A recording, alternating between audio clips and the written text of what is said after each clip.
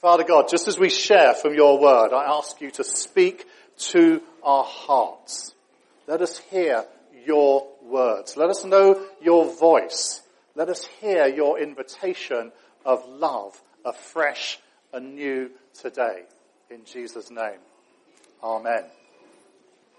Simon, could you put up the slide? You join us, if you're visiting today, at the start of a new small series we're doing called Encounters with Jesus. You might find that a bit strange. Jesus is a guy who lived and died over 2,000 years ago. How can we encounter him? Well, the truth is we can encounter him. We can encounter him through his word, through the Bible.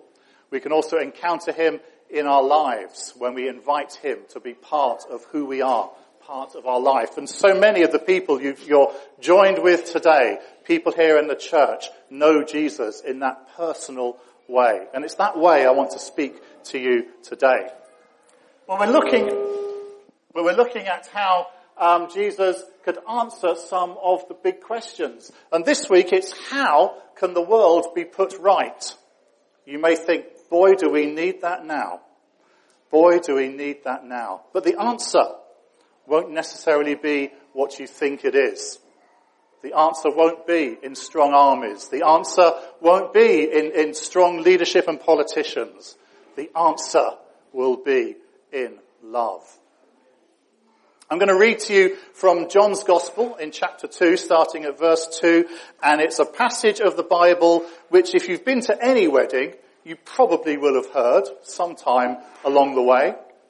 And it's an account actually of the first miracle that Jesus is reported of doing. So let me just read this to you, and we're going to go through to verse 11.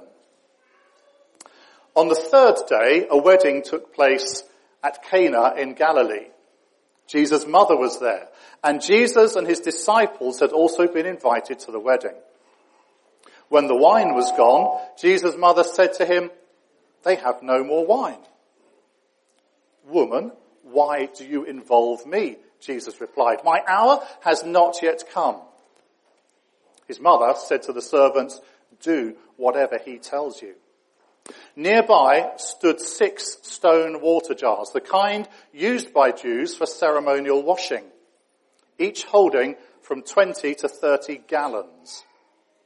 Jesus said to the servants, "Fill the jars with water." So they filled them to the brim. Then he told them, "Now, draw some out and take it to the master of the banquet." They did so. And the master of the banquet tasted the water that had been turned into wine.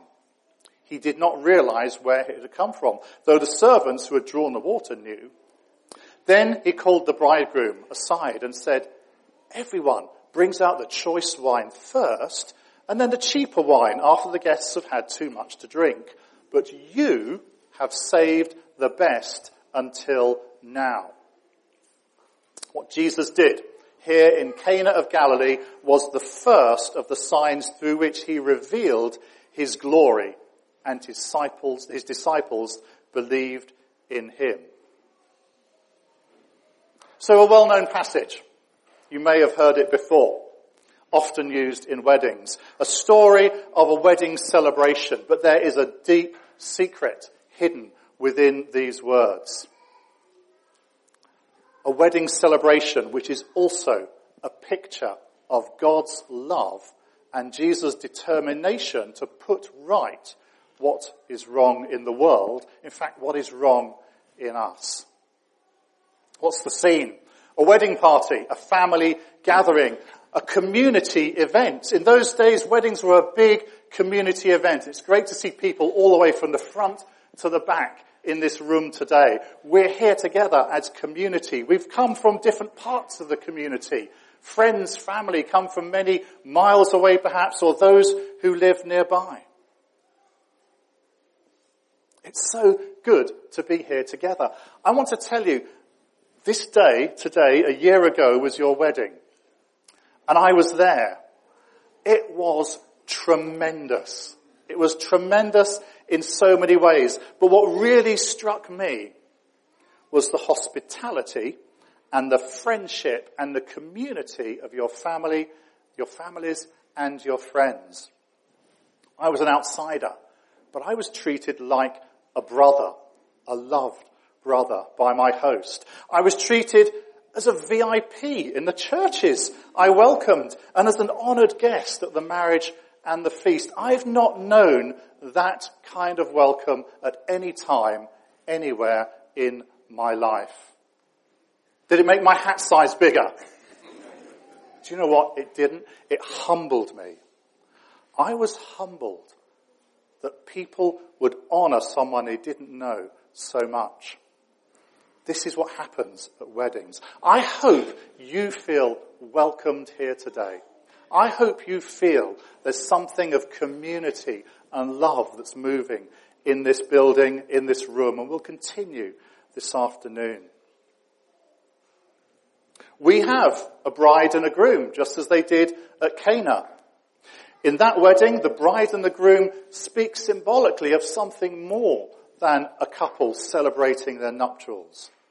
They speak of Jesus, the groom, and his church, his people, the bride, the people who Jesus loves. There's many references in the Bible, in both the Old and the New Testament, to this picture of a bride and a groom. Friends, here's the big news of today. Jesus loves you as a groom loves his bride. Jesus loves you as a groom loves his bride. Can you see that in Namdi and Uchi? Those of you who know them.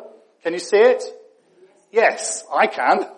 And I saw it when they were married, and I've seen it as their life has started to grow. Would you like to experience that kind of love? Has anyone seen the photographs of Uchi at their traditional wedding?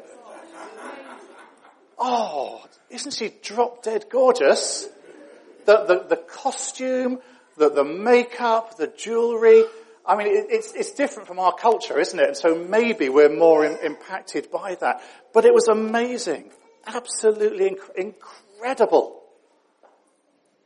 Here's another secret. That's how God sees you. That's how God sees you. As wonderfully and intricately made. The Bible says wonderfully and fearfully made. One who he knew from the very beginnings of your life.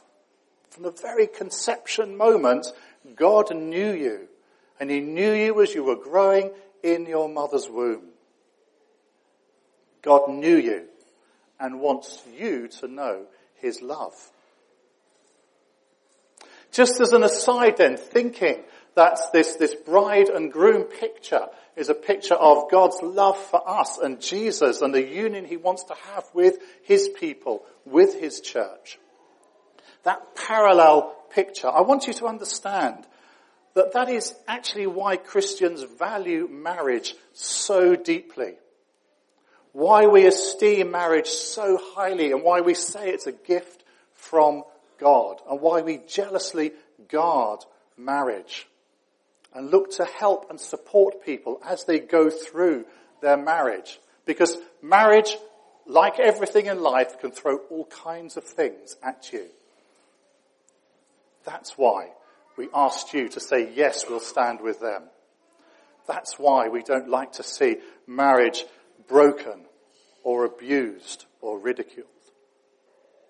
But in this picture, back in Canaan, something's wrong. Something has gone wrong. The wine has run out. What does that mean? Well, mostly for the bride and groom, for the master of ceremonies, for everybody involved in organising that celebration, that is a thing of great shame. They've let down the community. They've let down their friends. A sign of shame. What does that speak of? It speaks of our inner shame and inner brokenness. We all have it, whoever we are. We try to cover it up with achievement, with prowess in all kinds of ways, maybe with good looks and maintaining those into age, maybe with our possessions, maybe position in life or in work or any of those things. But deep down, actually, we're a lost people.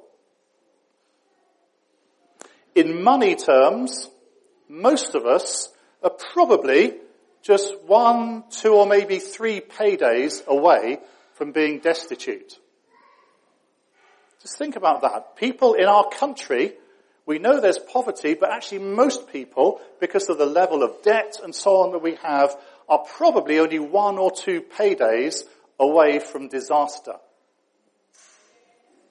So we can't look to our money to save us. In moral terms, we're probably as close to some kind of immorality. It wouldn't take much to push us over the edge when trouble comes, when there's difficulty. Take a look at the world around you. Take a look at the hate that boils up when people or peoples feel excluded, marginalized, rejected. We call it radicalization. We call it extremism, but it's a great loss. And it's a brokenness at the heart of everybody that those situations can bring forward. We can all fall prey. Whether it's just losing it when somebody cuts us up on the motorway. Whether it's wanting to push ourselves and our families ahead of everybody else because we've got to get on, we've got to strive. Whether it's the brokenness we feel when relationships break down, when family aren't there. What does Jesus say? What's his response? It's this really weird response. He says to his mother, "Why are you bothering me? My time hasn't come." What is he saying? Jesus, sitting in this wedding feast, his mind is there, but it's somewhere else as well. His mind is clearly on the wedding feast to come, the union of the spiritual bride and groom of Christ, of Jesus and his church, and the journey he has got to go through to get there. And I guess he's saying, yes, I can fix the shame, I can fix the brokenness, but you really don't know how much this is going to cost me. This is going to cost me my life. I think Jesus is thinking ahead. All of these things are there. He's looking at the picture unfolding around him and what his journey, what his mission is. Even so, here in this wedding, in this feast, Jesus is their rescue, just as he is our rescue today. Do just as he says, his mother tells his servants. What does his mum know? Well, his mum knows that this angel visited her and said, "You're going to have a baby," and not in a normal way. So she must have an inkling of something of the greatness and power in God that Jesus is, of what his mission is here to do, of who he is and what he's capable of. This is at the start of Jesus' ministry. He's not done a miracle yet, according to the scriptures. In fact, the only things we read of he's been in a bit of trouble with his parents.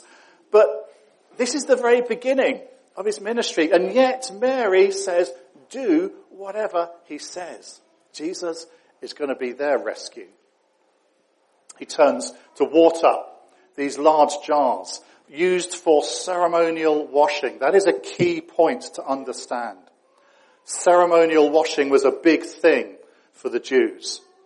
A big thing. They knew, because God had told them, that they needed to be cleansed and cleansed regularly to be able to come and meet with God. That they were broken. That they were broken and needed the intervention of something from God to put that right. What happens? He turns this water into wine. We don't know quite how that happens. They fill it with water, they draw some off, they take it to the head of the table, and it's the most amazing wine he's ever tasted. What does that speak of? Life, joy, celebration. Jesus will fulfill all of the ceremonial needs that the Jews expected to use that washing water and other sacrifices for. He will meet all of those needs through new wine, which we know from the rest of the Bible is his blood shed on the cross. His blood. And it will bring joy to all of those who partake of it. There is a key to this, though, that we need to understand, and that is the key of forgiveness. The key of forgiveness. Forgiveness is a transaction. It's a transaction in which guilt is taken away, and the consequences of that, the consequences of sin, of rejection of God, the consequences are borne by another. That's what forgiveness is. Has someone scratched your car? Has that ever happened to you? Maybe you've come out and your car's been dinged or scratched or something. Has somebody maybe broken your favourite vase? You have some choices. You can take it out on them. You can demand reparation. Or you can forgive them. But do you know what? If you forgive them, you bear the consequences of that damage, don't you? If you truly forgive them, you either decide to pay for the damage yourself and put it right, or you have to live with that hurt, that scratched car that doesn't look like it used to, that valued vase that's still in pieces. You can get things fixed, or you can live with it. Maybe putting things right is the answer. Living with the hurt, letting it grow in your heart, never seeing it go is not the right way. So when we look at the bigger picture, when God sent his son Jesus to pay for the damage that our rejection of God, to pay for the damage of all the brokenness in all of our lives, when he sent him to do that, the price of our forgiveness, the price of our healing, was what Jesus freely paid. He chose to put it right on the cross. He chose to deal with the brokenness through giving his life in our place. Jesus willingly bears the consequences of the sin, of the brokenness, of all of the rubbish in this world. It was on him, and he did it for love. What did Jesus come to fix again? He came to fix our inner shame. That shame which was experienced by Adam and Eve when they disobeyed God and they realized they were naked. Not just nude, that's not the point, but they were all that they are. Everything they were, outwardly, inwardly, was all visible to God at that moment. Every single thought, every petty jealousy, every bit of selfishness or anger or lust or greed, all visible to God. That's not a comfortable place to be. And they ran and they hid. Unless you know that it can be dealt with. Unless you know that for us today we know we have faith that it's been dealt with and it's been covered. Our shame, our nakedness covered by the only one who can meet all of God's expectations, his son Jesus. When Adam and Eve found they were naked, God clothed them in animal skins. Death was involved. I want you to understand this really clearly. Perhaps the best example I can think of are those rather disturbing adverts for PETA, the animal liberation people, where fashion models are clothed in freshly cut skins. You've not seen those, and blood is on their bodies. That is the clearest picture I think I've ever seen in modern imagery of what God had to do for mankind. But that wasn't enough. That wasn't enough. Jesus comes and says, no more death. I will meet the requirements of brokenness, of sin, and of shame through my death once and for all. I will deal with this problem. And Jesus gives himself in our place. That's the Easter story. A perfect, sinless life given so that those who can't make the grade can be covered with his blood and know true life. That's the deep story that's going on in that marriage in Cana. That's the deep story of God's perfect love. That is the picture which God calls us as Christian couples, if you're married, to portray to the world. One of sacrifice, one of love, one of trust and faith in God Almighty and his Son Jesus. That we might live out that picture of the celestial groom and his bride, the church, in our lives. That is why we celebrate today. That is why we who know Jesus are full of joy today at celebrating this marriage. That is why we will continue to stand up and protect and strengthen people in their marriages today. What does this mean for you and me, though, this big picture, this deep story? Well, number one, actually, is quite a difficult thing. I've got to admit something. I've got to admit that I'm a mess inside. I've got my fine clothes on today. In fact, this is the suit, not the waistcoat. This is the suit I wore in Nigeria, and so I thought I'd bring it out again today. But whatever you might think when you see me, pastor of a church leader, whatever you think I should be like, I can't live up to that on my own. I can't do it. I certainly can't match up to all that God requires of me. I fall short in any number of ways. I'm nowhere near as white on the inside as you might think I look on the outside. What can I do? What can I do faced with what's happening inside of me, faced with the shame that I might have? I can do one thing. I can believe it can be resolved through Jesus.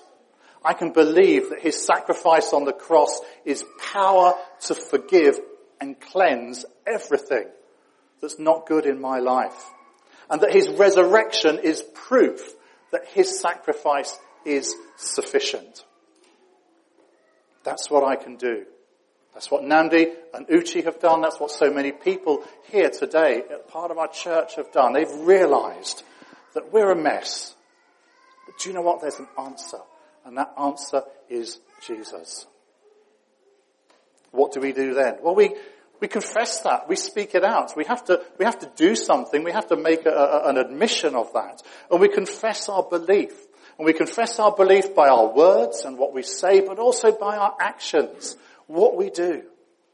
We speak out our faith in the Lord Jesus Christ for our salvation, for all is not good in our lives, and we do things that demonstrate that we really, really believe that our hearts have changed on the inside.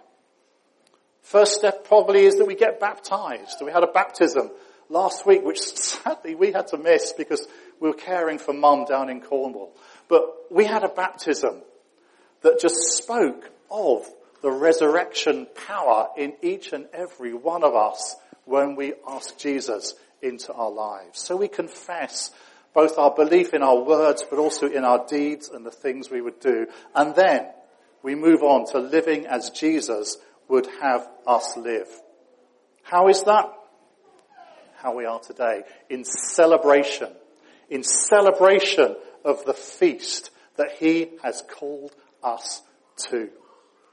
Every day is a day at that wedding feast when Jesus lives inside of you. Every day is a day for new wine. Every day is a day for celebration, rejoicing, and blessing.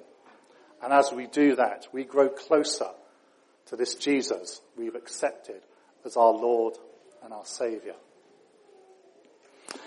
I'm going to close now. We're going to have one more worship. But before we do that, there's one last thing. I'm going to ask you to do something a little bit uncomfortable. But don't worry, we're going to do it together. And that is, I'm going to ask you in polite company to close your eyes. So you might find that a little bit odd. I'm going to ask you to close your eyes and just consider. So if we just close our eyes now, just consider who you are inside. Is there the remotest, tiniest little bit of uncertainty, of brokenness, of not sure what this life is for or what this life is about? Having heard these words this morning, having seen the demonstration of love in the blessing of Uchi and Namdi's marriage, is there something calling out to you? Is there a deeper dimension to life, which is the love of a God who wants to love you, who wants to lavish his love on you as a bridegroom pours out upon his bride? Is he calling you to open your heart and listen to the love song he's singing to you right now? If he is, and if that's the first time you've ever sat and thought and pondered those things, and if you want to know something more about that, I want to encourage you to speak to somebody afterwards. But right now, I want you to raise your hand and say, before other people who aren't looking, so they don't know, just raise your hand to say, I think there's something more, and I want to know more about this Jesus. If you could just raise your hands for me now, that would be just so encouraging. Thank you. Thank you. Thank you very much. Good. Okay. Put your hand down. That's fine. I'm just going to pray now. And then we'll go on to our last worship song and continue with celebrations. Father God, I thank you for Jesus, who is my Saviour. For Jesus, who is my rock, my strength, my salvation. For Jesus, who can touch the inner parts of me that are wrong and broken with his blood and cleanse them. Who can cleanse me from the inside out, make me whole, and place me with him in his wonderful family at the celebration of the bride and the groom. Lord Jesus, right now, I ask you to speak to those hearts that have responded this morning. Take them further on their journey and let them know the truth of your love, the truth of your peace in their hearts, the truth of your salvation, that they might confess that out by their words and their deeds and grow to love you more and more. In Jesus' name, amen.